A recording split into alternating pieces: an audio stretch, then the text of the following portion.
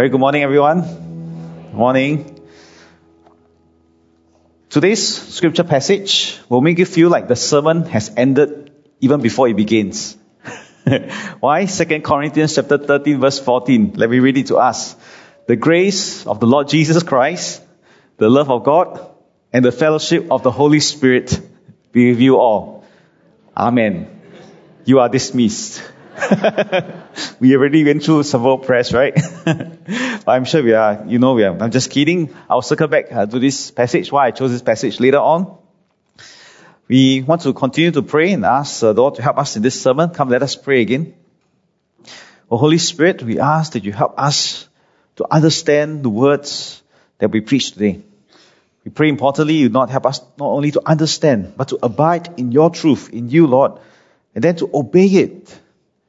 For that is what will cause us to truly become alive. So we commit this sermon again into your loving hands. In Jesus' name we pray. Amen. So today we begin a sermon series, a new sermon series that will take us through Christmas and likely into the early months of 2023 as well. And the overarching sermon series is called Knowing God. Knowing God. Our church theme this year is God Calls. But who is this God? Who is this God who calls? Do we know Him? How has He revealed Himself? And so this sermon series will basically explore different expressions of God as revealed in Scripture that will enable us to know God's nature and His character better. Most importantly, it is really for us to grow to become like Him. That is the whole purpose of this sermon series. I have now on the slides 3 columns: God's nature, who God is, that we can never become, because that is who God is. We are creatures. He is the creator God. We will never become like Him in His full, complete nature. For example, He is invisible, unchanging, all-knowing, infinite, timeless. These are characteristics of God's nature that we will never ever be. But then there are aspects of God's character, who God is, that we should become like Him, to grow to become like Him in His character, who He made us to be in His image and likeness. For example, to be faithful, forgiving, just, holy, so and so forth. And then we find in the scriptures God's expression of who He is. Different attributes or metaphors that have been used by the authors of the scriptures to describe who God is. Because character is hard to define sometimes, right? And so metaphors somehow communicate who God is sometimes better. What God does with who He is. For example, as we have prayed earlier as well, God is Father, Provider, He's the Comforter, the Shepherd, so and so forth. So these are the various aspects of who God is in His nature, His character and expression. For this sermon series, we will focus primarily on His character and expressions, so that we can become like Him, to know Him, and then to become like Him. This sermon series also seeks to prepare us to step into our church theme for next year, Mission with the Master. Besides knowing who God is, we must know who our Master is, to give us the assurance and the faith that we can truly trust Him, to partner with Him in His mission. Because if we fail to capture the heart of God and allow our hearts to be broken by what breaks His, a lot of our activities that we do for church even may actually be in vain. And so it's really vital that we all have a real and living relationship with God. Just as Jesus Himself taught us in the Sermon on the Mount, we can do great things for God and yet fail to enter the kingdom of heaven. Let me give us the warning here from Matthew chapter 7, verse 21. Jesus says, "Not everyone who says to me, 'Lord, Lord,' will enter the kingdom of heaven, but only the one who does the will of my Father who is in heaven. Many will say to me on that day, 'Lord, Lord, did we not prophesy in your name? In your name drive out demons, in your name perform many miracles?' And then I will tell them plainly, 'I never knew you. Away from me, you evildoers.'" That's a very somber warning for all of us. There are several problems here. First, here people use Christ's name for self-advancement and benefits. Maybe some of us have heard of this phrase called friends for benefits. But here we have faith for benefits. They use God's name to so-called do even miracles, but at the end of the day, Jesus says, "I don't know you. You are evildoers." We can do many things using God's name, and yet at the end of the day, Jesus might say to us, He may not know us.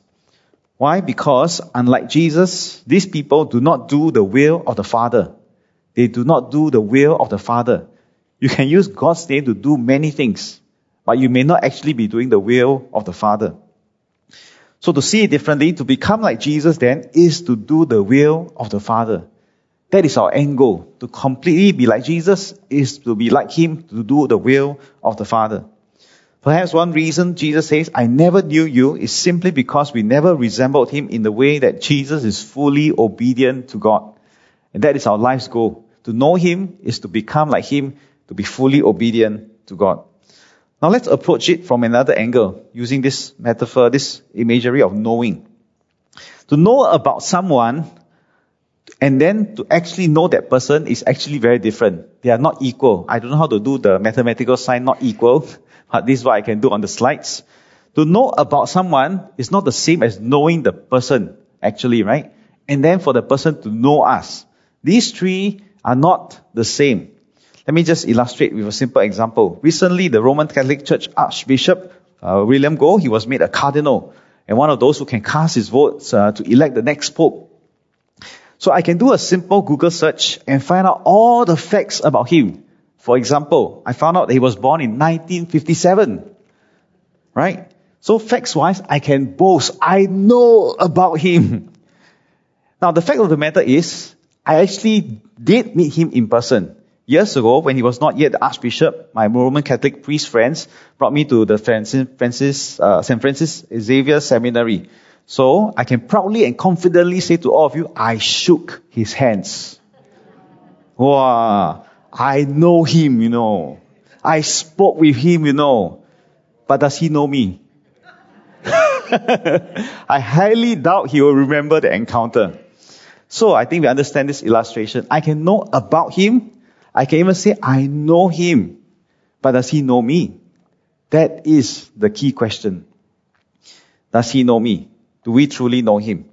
Jeremiah chapter 9 verse 23 and 24. This is what the Lord says. Let not the wise boast of their wisdom, or the strong boast of their strength, or the rich boast of their riches. But let the one who boasts, boast about this, that they have the understanding to know me. That I am the Lord who exercises kindness, justice, and righteousness on earth, for in these I delight, declares the Lord. To know God, that is the one thing that God desires from all of us, that we will truly know Him. That He is the God who exercises kindness, justice, and righteousness. This, again, the character of who God is. Do we know Him and become like Him and do these things as well? So what about our relationship with God? Do we only know about God? Do we merely possess information about God and we can back up this information with the Bible even? Or do we truly know God, His character, His values, His ways? And even if we can confidently say that we know God, still the most important question remains, does God know us?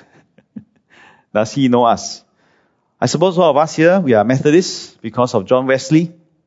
Many of us probably also know how he went to America as a missionary, but along the way the ship met with a terrible storm and Wesley feared for his life greatly. And on the same ship were Moravian Christians who were boldly praising God in the midst of the storm. And that's when Wesley was really stirred. How is it that these people trusted God so much and yet I don't, and I am here a preacher? So much so that when eventually he learned about this guy called August Spangelbert, he spoke with him after he arrived in Georgia. And so Spangelbert and Wesley had this conversation. Let me just share with us. My brother, said Spangelbert to Wesley, do you know Jesus Christ? I know, replied Wesley, that Jesus Christ died for my sins. Wow, he only knows what Jesus did historically. That's not what I ask you, pursued Spangelbert, pressing the question further home. Do you know Jesus Christ? I hope He has died to save me, stammered Wesley. Spangelbert then asked Wesley, do you know yourself? Wesley replied, in person then, I do. But in his own journal, he honestly confessed that these were vain words. You see, we can lie to other people. We can try to convince other people. I won't say he's lying, but he's trying to convince Spangelbert here. But we can never lie to ourselves. Our spirit will testify whether truly we know God or not. So in his own journal, he confessed that these were vain words. Then he also wrote separately, I went to America to convert the Indians. He wrote bitterly in his journal on his way home to England. But oh, who shall convert me? I have a fair summer religion, or what we call a fair weather friend nowadays, right? Someone who's only there for the good times. Are we Christians who are only there for the good times? I can talk well, nay, and I believe myself when no danger is near. But let death look me in the face, and my spirit is troubled. Because of this storm experience, he realized actually he didn't really believe in God. He didn't have the assurance of peace, right? Unlike the Moravian Christians. I have learned that I who went to America to convert others was not converted myself. And so if we have doubts, you are not alone. John Wesley had doubts about his own assurance of salvation as well. From then on, however, and I pray all of us will go on this quest as well. John Wesley went on a quest to really know God, not just to know about God and hope that He has died for our sins, not just an empty hope, but truly to have an encounter with God. And to cut the long story short, we know this is why we celebrate Aldersgate every year, because God granted him an experience that truly answered his longing once and for all. In the evening, says Wesley, I went very unwillingly to a society in Aldersgate Street, where one was reading Luther's preface to his commentary on Romans.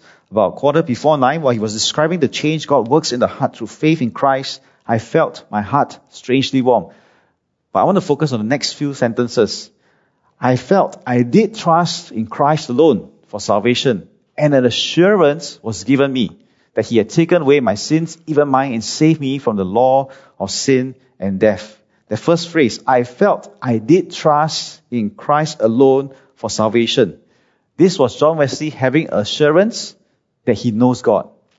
And then the next phrase, assurance was given me that He had taken away my sins, even mine, saved me from the law of sin and death. That's God's assurance to John Wesley that God knows him. You see, this assurance, this mutual assurance is so vital. What about us? Do we just know about God? Do we really know God personally? Most importantly, do we have the assurance that God knows us? Do we have this assurance that God knows us? Now, if your answers to these two latter questions are no, don't fret. There is a solution. We need to be honest, humble, and hungry. John Wesley, first of all, was honest. He confessed to himself, no, actually, I don't really know God. I don't have the assurance. Then be humble, be hungry to seek.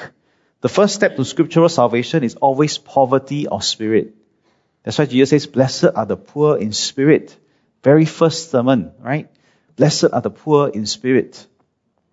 It's only when you recognize that you're poor in spirit, then you're open to divine revelation, to know God.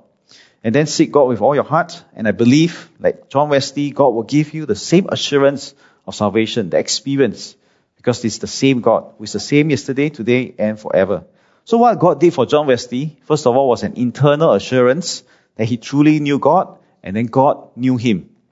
But John Wesley also understood the importance of having external assurance. A life that is truly safe will evidence fruits of salvation and repentance in godliness, holiness, good works, and above all, obedience to the will of the Father. These are signs externally that truly you are also safe, not just having an inward assurance because you can lie and deceive other people, right? But these external works of evidence will confirm what is inward. So both the inward and external assurances are vital. But remember again, Matthew 7, the good deeds that we do, so-called even in God's name, may actually not really come from God Himself, but really from us, our own selfish desire. But if yet we truly know Him, we'll also do the Father's will.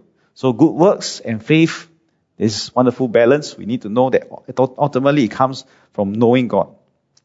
So this Knowing God sermon series, we will do our best as preachers and teachers to present to you what God has revealed about Himself.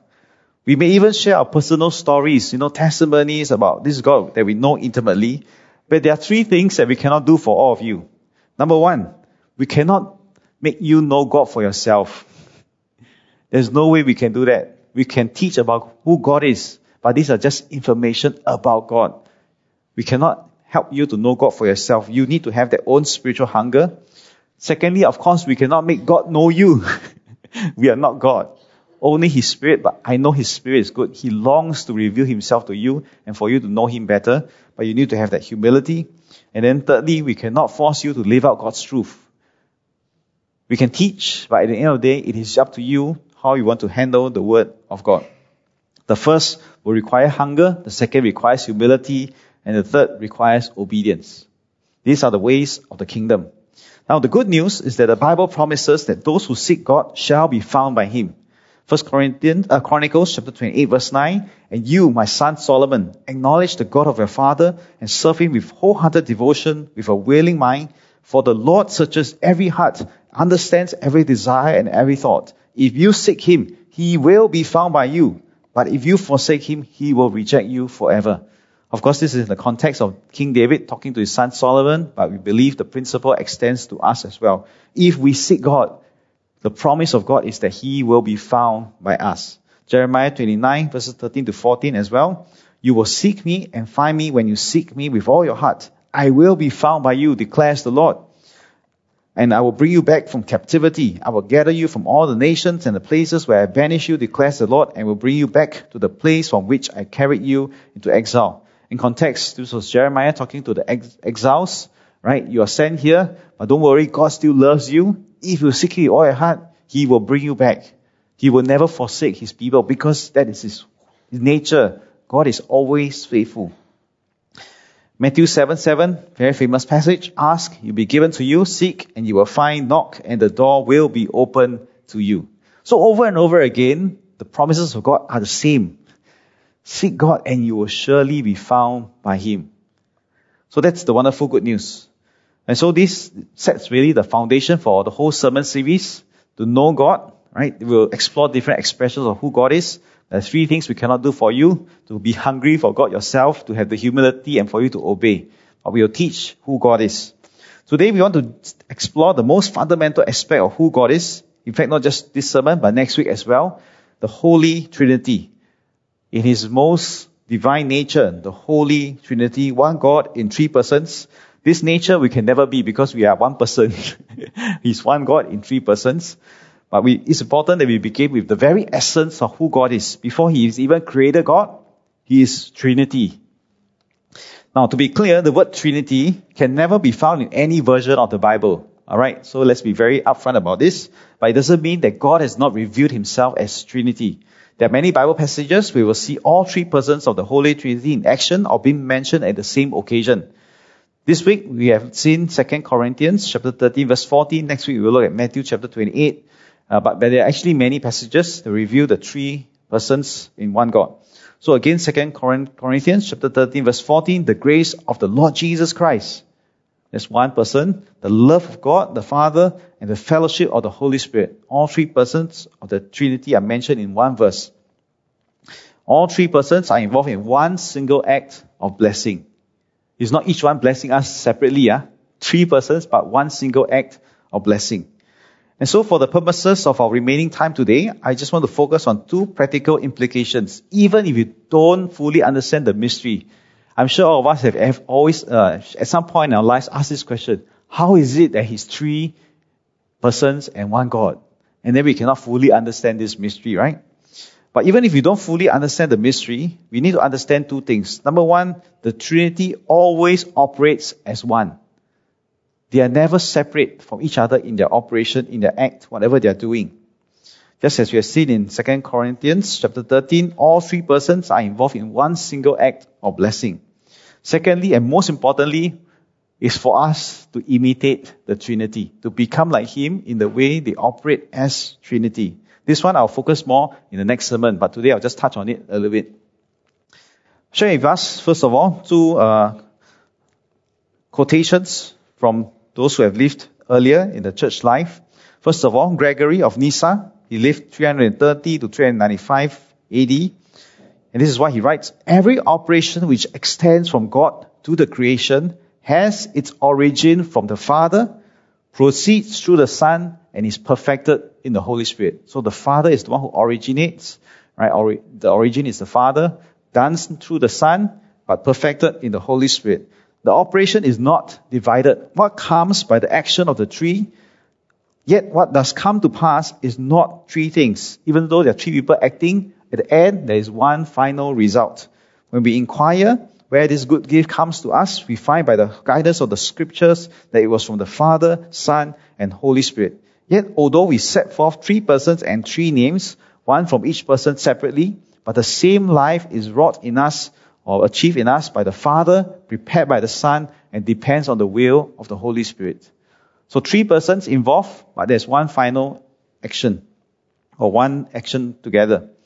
The next person, Julian of Norwich, he lived somewhere around this period, 1342 onwards. For all our life consists of 3.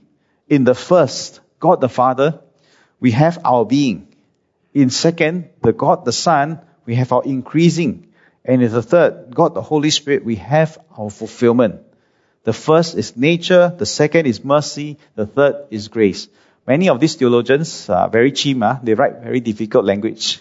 But I want to summarize again to all of us. Basically, it means while there are 3 persons of God at work, ultimately they all achieve one single operation. The 3 are never divided. They have different roles, they play different roles, but they always operate as one. There is never any internal disagreement or conflict within the Trinity. Different roles, but never conflict.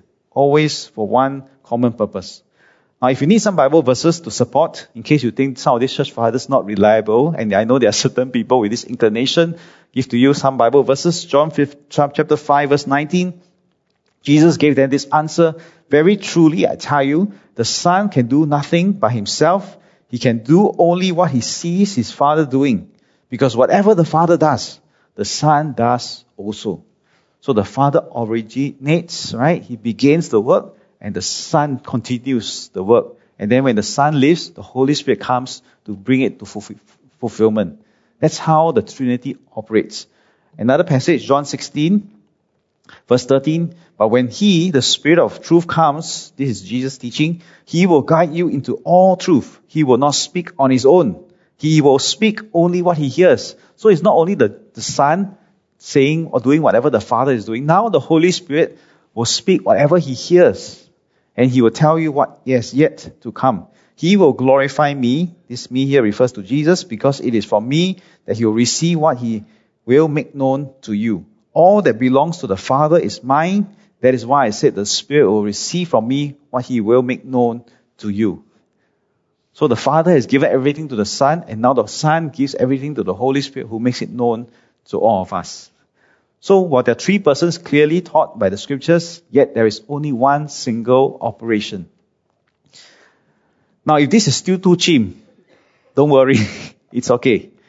It's far more important for all of us, as the African theologian Christopher Moeleka, hopefully I didn't massacre his name, Moeleka imitated the Trinity. He says the most important thing is not to understand, but to imitate the Trinity. I think we have problems in understanding the Holy Trinity because we approach the mystery from the wrong side. The intellectual side is not the best side to start with.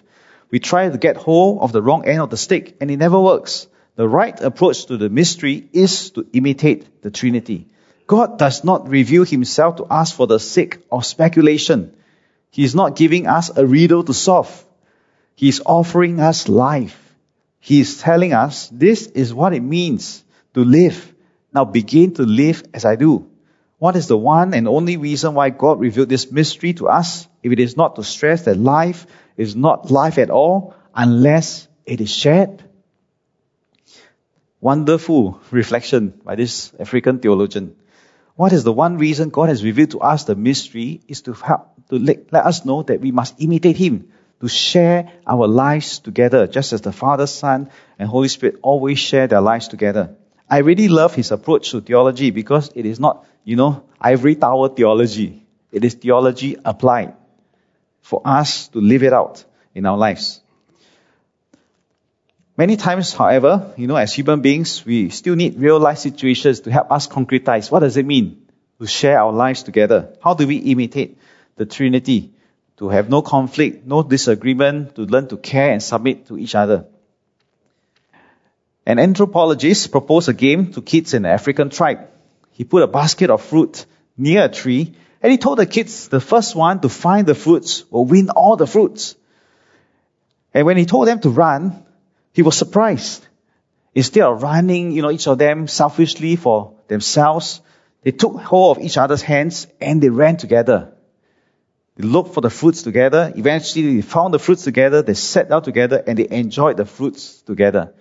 And when the anthropologists asked them why they ran like that, instead of running separately in their individual ways, why did they hold hands to run together? They said, Ubuntu. Ubuntu. How can one of us be happy if all the others are sad? Ubuntu means I am because we are. I am only because we are. Very communal way of thinking. Not like the Western so-called Descartes way. I am. I think, therefore I am. Only myself thinking I am. Western philosophy. African children.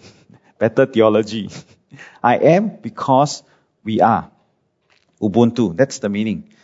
And that's basically how the Holy Trinity operates as well. Ubuntu. God is because they are. We don't understand the mystery, it's okay. More importantly, we need to imitate the Holy Trinity. So next week, we will explore further what it means to imitate the Trinity, what it means for us in terms of our personal discipleship, as well as our missional approach. How should we do it as individuals and as a community, as a church? Suffice to say now that one of the main reasons why the early church in Acts chapter 2, they won so many converts is because they were so filled with the selfish love, that unity in Christ, that they reflected really God Himself, the Holy Trinity. Selfless, caring for each other, just as the Father, Son, and Holy Spirit are always together as one. Let me close with what happened during Hell Week for me as a naval diver. Many of you know that I was a naval diver, but I don't think I ever shared with you what happened during Hell Week, right? In all my 11 years here at Amoko Methodist Church. So Hell Week, if you watch the movies by Jack New, you kind of have a glimpse into it. It's one of the most important, grueling times of our training as naval divers. And so the instructors will split themselves into 3 shifts of 8 hours block each. So for them, very good. They got 3 shifts. They can take turns, go home and rest. But for us, it's 24 hours non-stop, tekan, punishment. So they have 3 shifts, but we only got 1 shift, continuous, the whole week, non-stop training. We call it Hell Week because we are not allowed to rest throughout this whole week. We had to do this non-stop physical training for 5 to 6 days. And the only time we got to rest is if we earn it. Whether it's running 20 km, swimming 2 km, rowing the boat for 10 km, whatever the challenge is, the only time we were allowed to rest is if we competed as a boat team against other boat teams, and then we won. So if the event is swimming 2 km, our team will swim the relay. If we win, then our team will rest. If not, we continue again. So the cycle goes like this. So for another one that is quite common for us doing how it was this, we had to earn also our time to eat at lunch. So we have 6 teams. The first team to finish the run will go and eat first. The other 5 teams continue running. Keep running and running until the last team is left and has the least time to eat. So that's basically on repeat mode 6 days doing the same thing. Every competition you have to win. If not, you cannot rest. And so the instructors pitted us against each other, hoping that, our selfish desires will win, that we will try to grab extra sleep for ourselves, that we will fight to win the extra hour of sleep. And so for the first 2 days, I have to be honest, we were quite selfish. We cared only about ourselves, about our own boat, that we must win. Don't care the rest. We must win so that we can have rest. But as time progressed over the week, we discovered that we can actually cheat the system. We would take turns to lose. Even though we are the fastest. My boat is the best at running and the worst at swimming. We will purposely lose the running so that others can rest. Because for us, running is easy. We can run anytime.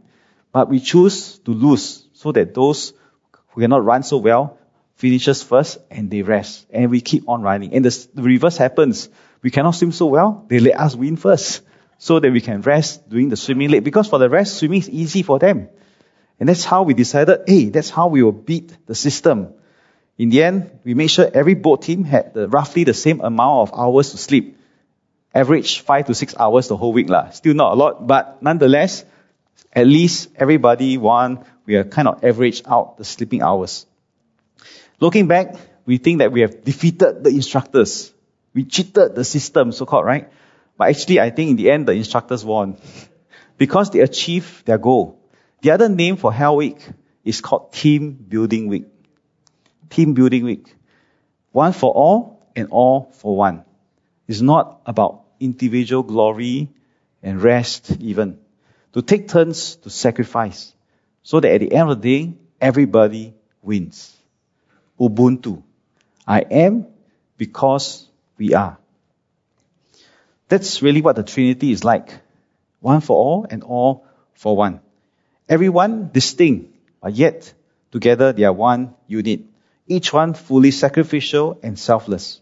I pray for all of us that will imitate the Trinity in all our lives as Christians to always live in community, selfless, sacrificial. Come, let us pray.